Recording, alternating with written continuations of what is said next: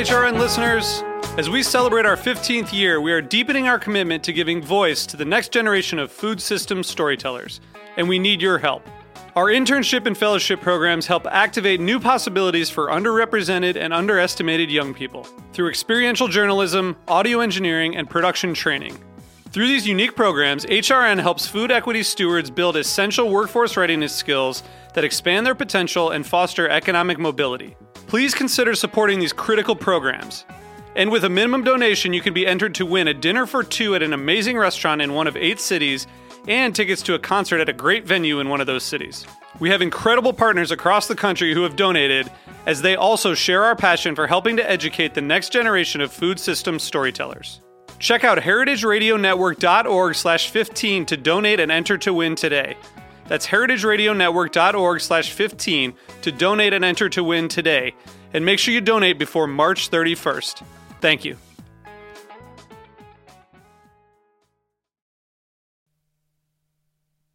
Today's program has been brought to you by the International Culinary Center, offering courses that range from classic French techniques in culinary, pastry, and bread baking to Italian studies to management, from culinary technology to food writing, from cake making to wine tasting. For more information, visit internationalculinarycenter.com. You're listening to Heritage Radio Network, broadcasting live from Bushwick, Brooklyn. If you like this program, visit heritageradionetwork.org for thousands more.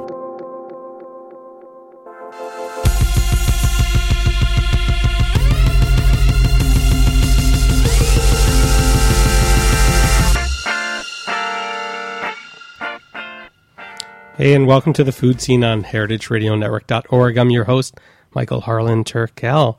Here today, going to get a little salty. Ben Jacobsen. I'm sure you've heard that before, many a times. Jacobsen Salt Company. And, you know, it's a fascinating thing. Salt, it feels eponymous in food. Whether or not it's a good thing or a bad thing, you know, whether or not people are trying to be low-sodium diets or know about finishing salt, it is a very, very important part of culinary arts, culinary history. Yeah. But a lot of people don't even understand what the hell salt is or how it's made, how it's hand harvested. So we're going to tell them today. So Ben Jacobsen grew up Virginia, Vermont, in the wilds, baking bread, your mother's spinach souffle. Yes, absolutely. What was culinary life like for you then? Culinary life was it centered around home and my mother's home cooking, and she was a great cook, not a fancy cook at all, just a great home cook, and I mean, you brought up spinach souffle, but that's literally my favorite thing that she makes still to this day, and it's just, I don't know, it's so tasty, and she puts a little bit of pepper in it, and I just love it. And my favorite thing is to have it with a meal, but then also have it leftovers the next day directly out of the souffle bowl from the fridge. Yeah. Well, you say pepper. Is that the arch nemesis? The antithesis to salt? Pepper is a wonderful compliment to salt. Yeah. Yeah. But salt itself, I mean, it wasn't until, after school when you actually went and studied in Scandinavia for your MBA that you found this relationship with salt. How did that happen? Yeah, I just, for lack of a better term or phrase, I discovered good salt while I was living in Scandinavia. My girlfriend at the time bought a package of salt for 60 kroner, or the equivalent of $10, and I was a student at the time, and I was like, "What are you doing? We can't spend 60 kroner on salt," and it was a lot for salt. But I tried the salt, and it was life-changing. It was literally, and this is what I'm doing now, which is I still kind of slap myself and pinch myself pretty frequently because I feel really, really lucky to be doing what I love. But salt is one of those things that it's, I tasted it, and it was so transformational for the food that, I mean, it's the single most effective way you can elevate each bite of food. And not only effective, but affordable. It's like, yes, it's expensive for salt, but, we're talking, less than pennies per serving. So it's still, when you compare that, great salt to a wonderful bottle of wine, You can get the best salt in the world, a chef jar of our salt, for $45, or you can get a great $45 bottle of wine, and that's wonderful. But the bottle of wine in my house will be gone in an hour or less. Oh, my house as well. Yeah, we're on the same page. Yeah, and I buy a chef jar of salt, and it would last a month or two, and so that's there's a little goes a long way. Well, let's talk about that first experience with salt. That Scandinavian epiphany you had. What was it? Did you just huff it, snuff it, take one bite, and life was changed, or was it on a dish? I mean, how was it applied? It was on a dish. I think we were what were we making? I think we were making meatballs, and in Scandinavia, of course, we had brown gravy of some sort, and boiled potatoes, and we put it on the boiled potatoes, and then we had a little currant jelly, and put it on the boiled potatoes. I think that was the first meal I had the salt with, and it was just like you had this delicate crunch that contrasted perfectly with this soft boiled potato and butter, and it was so good. It was wonderful. So what does the word finishing mean to you? Finishing salt. Yeah, it's finishing. I mean, to me, it's I guess using less salt during the actual cooking process and more salt at the very end. Rather than salting your pasta or your water heavily that you're boiling your potatoes in, you boil the potatoes in a lightly salted water, and then you finish once the potatoes are plated or in a serving dish. You salt them then, and you just get this beautiful textural contrast. That you're able to, you get this light, delicate crunch that's so nice when you're, different textures and are nice when you're having different foods, and especially when it highlights and brings out, all sorts of different salinity of the food that you're eating. So, I mean, this was in your mind, be it the forefront or back burner. Yeah. And you went through, got your MBA, went into tech, moved to the West Coast. But when did you decide salt's going to be my thing? Well, I never really decided it was going to be my thing. It was always kind of pulling me, to be honest, and I was always interested in it. And I moved back to the Pacific Northwest, and thought it was strange how the region had evolved from a culinary standpoint so far. And a lot of that evolution was based around the best raw ingredients you can get. So the best fruits and vegetables in America. Sorry, no offense to the rest of America, but I mean we have we have an abundance, in the Pacific Northwest. The best fish, some of the best grains, hops, wine, beer, etc. And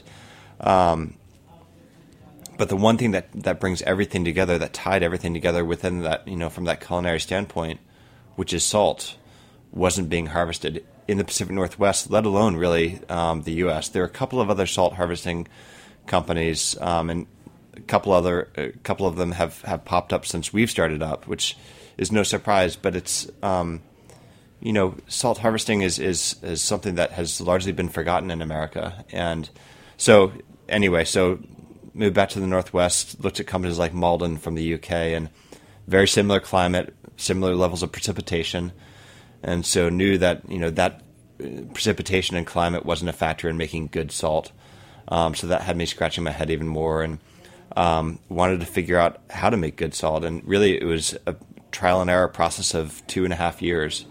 It was very, very easy to make bad salt. And bad salt is just bad. It's nasty. It's like bad beer or bad wine. You just don't want to eat it or drink it.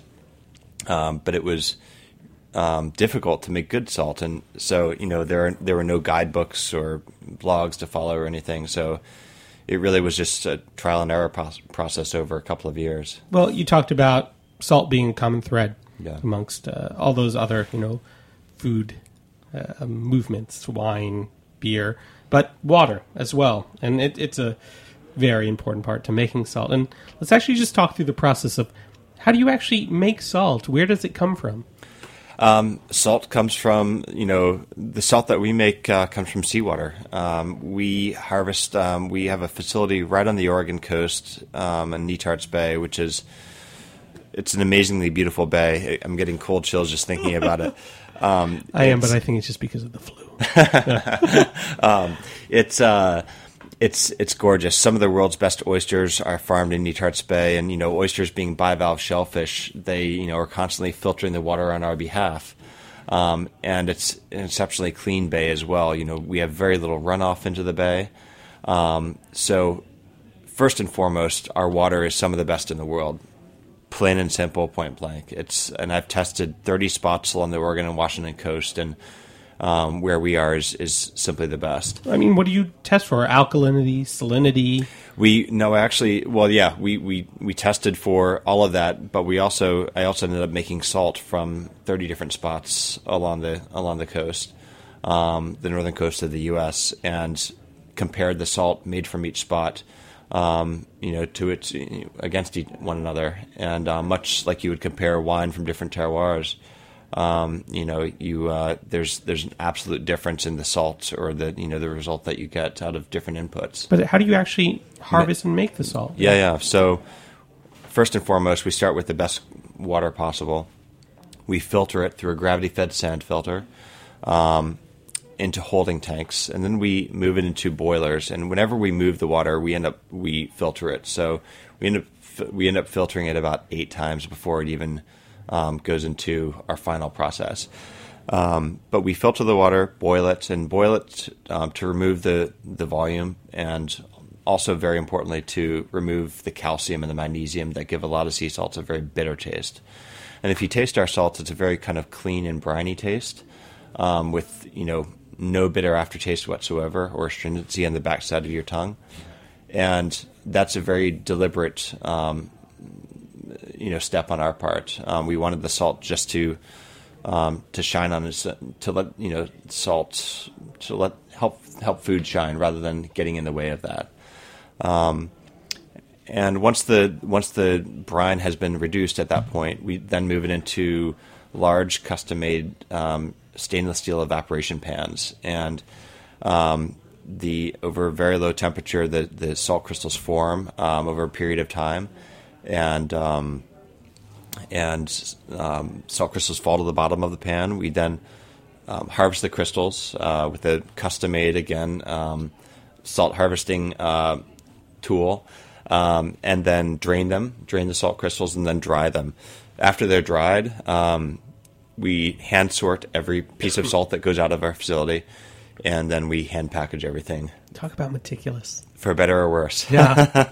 So, the shape of salt, too, finishing salt or Jacobsen salt has a structure to it that's unlike table salt, kosher salt. What makes it special, and what is that structure?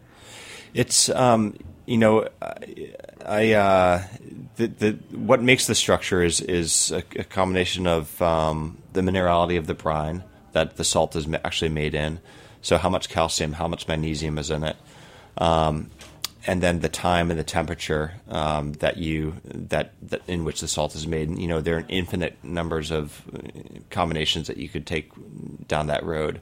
Our salt is really has the appearance really of shaved ice. Is kind of an analogy I like, and it's just it shimmeries. It's very it shimmeries. It's very. I'm shaking it here in the chef jar. Shake it even closer to the microphone. Do you hear that short salt shake? I mean, that's not the sound you get from a salt shaker. Yeah, absolutely. Yeah. It sounds like I'm shaking shaved ice really, and it's gorgeous, and it's a really delicate flake. We get pyramids, which a lot of folks like, but it's also we also get a lot of flat flakes that are like shavings of ice, and they're gorgeous, and it's a really, really delicate crystal. You compare our salt to Malden salt, and Malden is typically the salt that chefs are replacing in their kitchens with our salt, which is amazing, and our salt is. It's definitely a little bit more delicate of a crystal than Malden. Has a bit cleaner of a finish, and appearance-wise, it has almost a shimmer, whereas Malden more appears kind of white and almost chalky. Yeah, I just ate a piece of salt, and often you'd be like, Wow, that's salty. I mean, that's as abstract as that sounds. The salt is salty. But, I mean, you can eat a piece of salt. Like, you can take a flake out and enjoy it. Yeah. And understand, how minerally, how it has a different, not just texture, but flavor entirely of anything I mean, it's its own component. It's not just salt in a dish. Yeah. I mean, you can eat it straight out of the jar, and it's amazing. And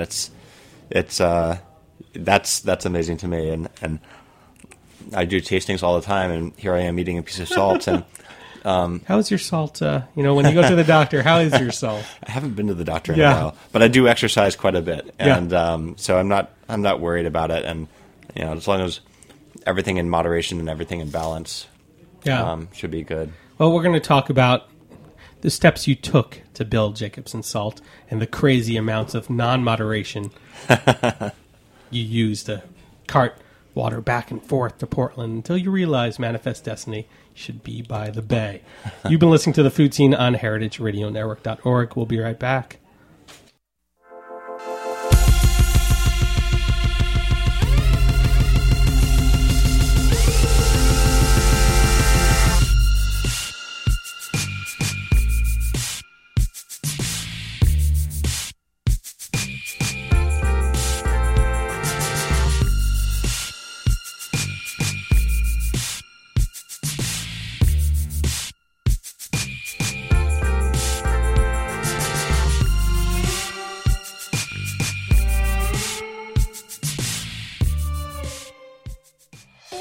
The International Culinary Center is a proud sponsor of the heritageradionetwork.org. The ICC, with locations in New York and California, provide cutting-edge education to future chefs, restaurateurs, and wine professionals. We're proud to claim Dan Barber, Bobby Flay, and David Chang among our honored alumni. This is Dorothy Can Hamilton from Chef Story. Check out our ICC website at internationalculinarycenter.com.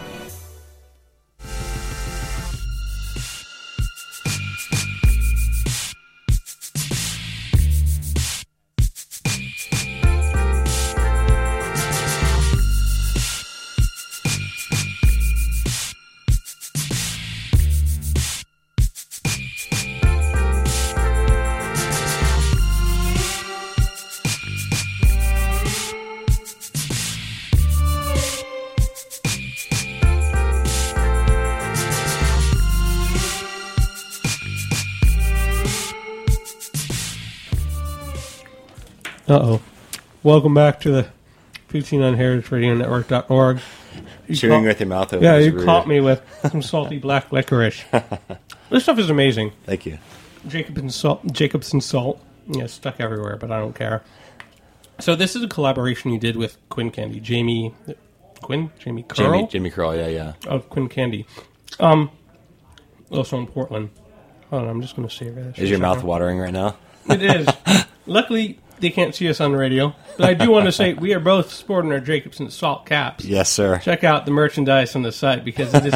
I feel quite dapper as a host right now. But salt, again, can happen in so many capacities throughout the industry. How did you start selling salt to, the public, to chefs? Yeah, it was, truthfully, it was not by design, and I didn't set out to start a salt company. It was, I loved harvesting salt, and I loved good salt, and I wanted to figure out how to make great salt. And so once I did, at least, I think we got it to that point, then, I put a little brand around it and wanted something that I would be proud of, and didn't know what the heck to call it, and was going to call it Oregon Salt Company, and that was lame, and bunch of other stuff, and ended up calling Jacobsen Salt Co. because I've got friends who are winemakers, and one of my friends' wineries is called Groshaw Cellars, and that's his last name. So I said, that's possible. Yeah.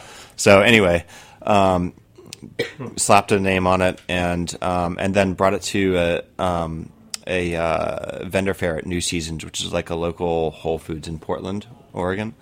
And New Seasons was our first customer, and they said, we love it. And the way I demoed it was I brought a fresh tomato from my parents' garden, sliced it there on a cutting board with a knife, sprinkled salt over it, and gave it to him. And they said, "We love it. We want a case for each store. How soon can you get it to us?" I was like, "Holy shit! How am I going to do this? How much were you making at that point? Oh, at that point, I was maybe making 2 or 3 pounds at once. Yeah, and so this order was 33 pounds. Yeah. So it was. I had to quickly figure stuff out. Well, I mean, let's talk about volume, because at points you were transporting, because you were making it in Portland. Yeah. You were transporting from, the bay. Yeah. How many pounds at a time? Thousands of pounds of water. Thousands of pounds. I mean, at the very most, I was moving 9,000 pounds of water in a rented Penske truck. Well, what's the yield on that? 9,000 pounds of water makes X amount of salt. I'm horrible at math. 9,000 pounds of water. Let me get back to you, and I'll do some quick math here. It makes a fair amount more than you would actually think. We get about 3 ounces of salt for every 2.5 to 3 ounces of salt for every gallon of water. Yeah. So whatever that is times that. We'll let the listeners do the math. It's there's a surprising amount of salt in seawater. Yeah. So then, from selling at the market, there's obviously another sect of people rather than the general public, and that's chefs. Were you approached by them? Did you go in thinking that they needed this for their restaurants? No. No. Again, it just kind of happened. I was approached. The first ever chef that uses our salt was Justin Wills, James Beard nominated chef in Oregon on the coast, and he reached out to me over Twitter, of all places, and said, "Hey, heard about your salt." Yeah. Exactly, and want to try it. So we connected at some point, and he did, and he still uses it, which is wonderful. And then it really just spread from there. I think Jason French from Portland of Ned Ludd was the second chef, and Portland chefs started using it. Then Seattle chefs and bunch of chefs in San Francisco, New York now, Chicago, LA, and it just really has just spread through word of mouth. Yeah, and let's talk about application too, because you must have gone around and tasted your salt on certain people's dishes, so you could, best explain how to apply liberally or not salt to dishes. So what have you eaten around the country with Jacobsen salt on it? Baked eggs at the Breslin. Chef April Bloomfield uses our salt, and at all of our restaurants, Breslin, Spotted Pig, Salvation Taco, and John Dory, and then also Tosca Cafe in San Francisco. But baked eggs at the Breslin are fantastic, and they finish it with our salt, and it's wonderful.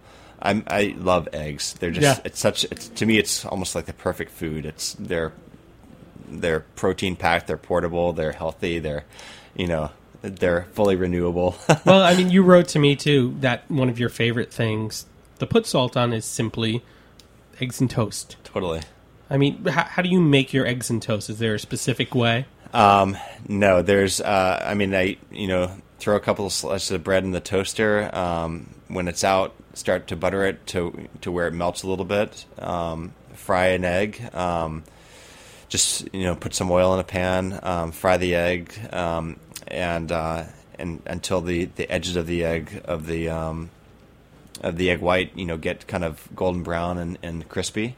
But then the center of the yolk is still a little bit runny, and put it on toast, and then a little bit of salt and good to go. And it takes 4 minutes tops, and it's easy, it's quick, it's super tasty and healthy, and just sates the soul. Totally, yeah. And it's so simple. Toast and eggs, and salt really transforms that in a way. But, sometimes you're out and there isn't that finishing salt, but you make these amazing pocket-sized tins. Is that what you had in Scandinavia? Were they small little, sachets of salt that you walked around with all the time just in case? No, I didn't. No, I didn't have those over there.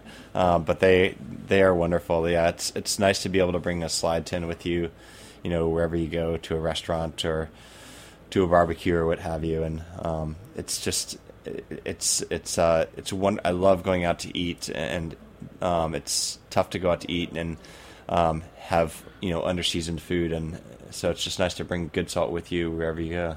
Yeah. I mean, do you ever put out this giant chef's, amount of salt on the table while you're dining at, No.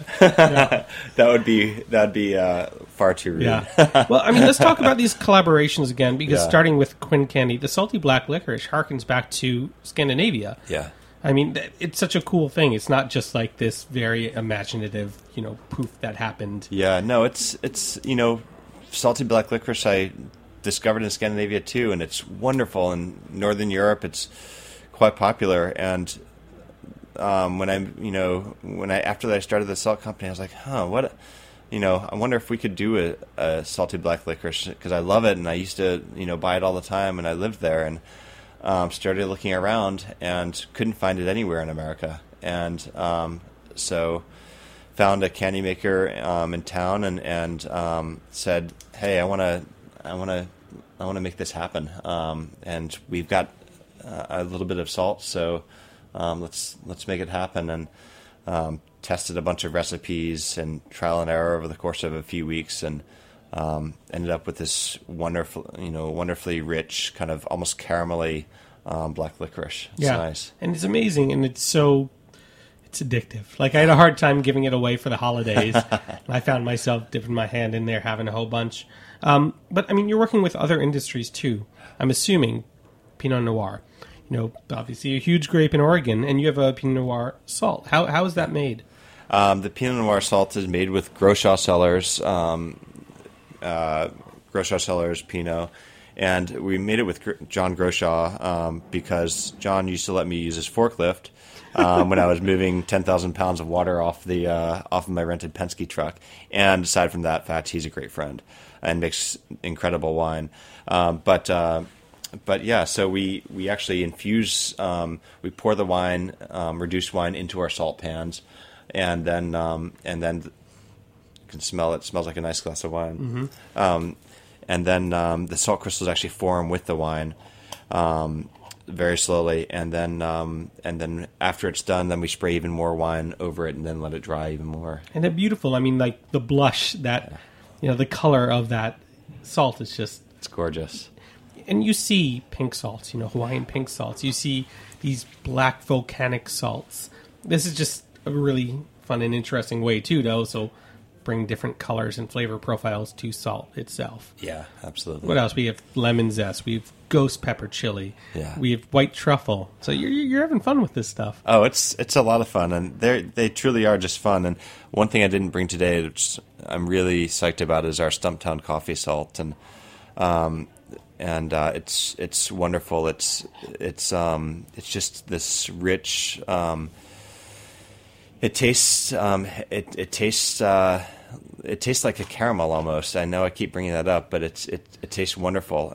And one of my favorite things to do is, and it's super easy again, is slice an acorn squash, put a little bit of water in the bottom of the pan, scoop out the seeds of the squash, butter and brown sugar, score the squash, and then bake it, and then finish it with the Stumptown coffee salt, and it's wonderful. Yeah.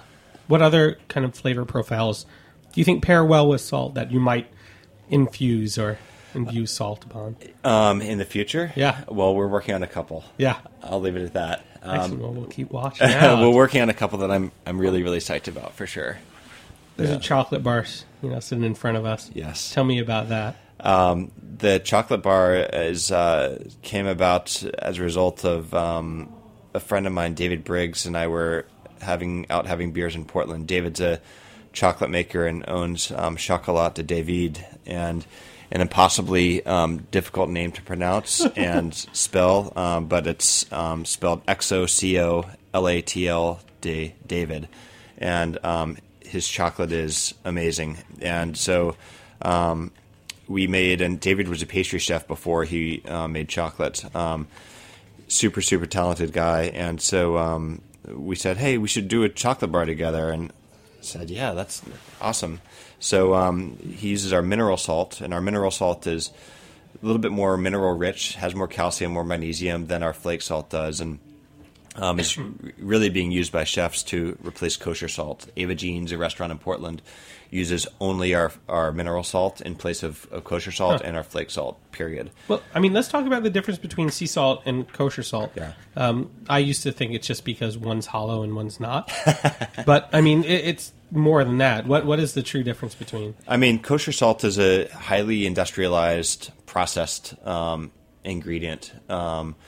And very, very, very, very, it's a standardized product, which is fine for some applications, but you compare the taste of kosher salt to the taste of a good sea salt, and there is no comparison. Plain and simple. It's kosher salt tastes like an industrialized product. It tastes bitter. It tastes fake. It doesn't taste like the sea at all. Whereas a good sea salt tastes like the sea and tastes briny, and it washes your mouth with flavor. Yeah. So, I mean, do you get kickback from the kosher salt board? Is there, like... I get no kickback from the kosher salt board. No. I think they probably don't like me, but I don't think we're doing anything I don't think we're even a blip on their radar. Yeah. Well, I mean, so can people make salt at home? I mean, it seems like such a simple thing, but the way you explain it, such a thorough process. Is there a simplified way to actually maybe understand the process and do it yourself? It's easy to make salt at home. It's very difficult to make good salt at home, though. Good salt requires equipment that we had to invest in. Requires all sorts of filtration and then time and then I've ruined several good pots because salt is highly caustic and will rust everything, and I unfortunately know that all too well. But it's we've learned by trial and error, and I've ruined several good stainless steel pots because of that. Yeah. Well, I want to talk about the actual facility you process in, because after years or after some time in Portland transporting water back and forth, you moved to the Bay. Yeah. And you found an old oyster farm, converted it into the business itself.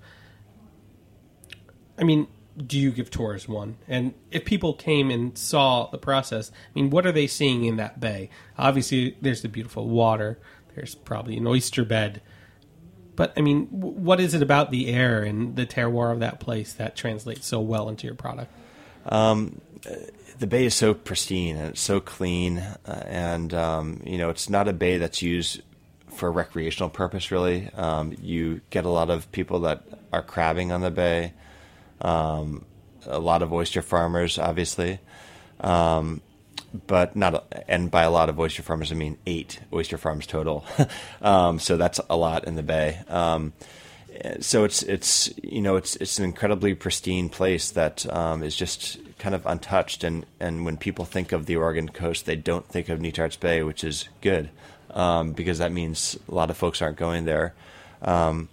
We don't give tours yet. We plan on starting tours in May at our facility, but it's nothing fancy. We're a tiny little company, and as of December 1st, we just started paying for health insurance for all of our employees, all of our 12 employees. So not a lot, but it's something I'm really proud of. And, I guess all that is to say that we're taking tiny steps every single day that we can, but it's not a fancy operation, and it's not, it's not full of shine and glamour. It's we work hard out there, and we make, I think, some of the best salt in the world. Yeah, there's shimmer. Absolutely. It surely is that. And so you have that bay, and you talk about terroir, but like wine, are you looking for other water sources, other bays, other locations to, have other facilities? Quite possibly. Yeah. And we'll leave it at that. But if you have not tried Jacobsen salt, I mean, you're going to have that Scandinavian epiphany that Ben did himself. Please go check it out. Ben, thank you so much. Thank you so much. And I can't wait to be out in Portland in May. Hopefully I'll be on your first tour. Let's go eat. Excellent. Fantastic. You've been listening to The Food Scene on heritageradionetwork.org. I'm your host, Michael Harlan Turkel. Hoping to have you back here next Tuesday at 3. Cheers.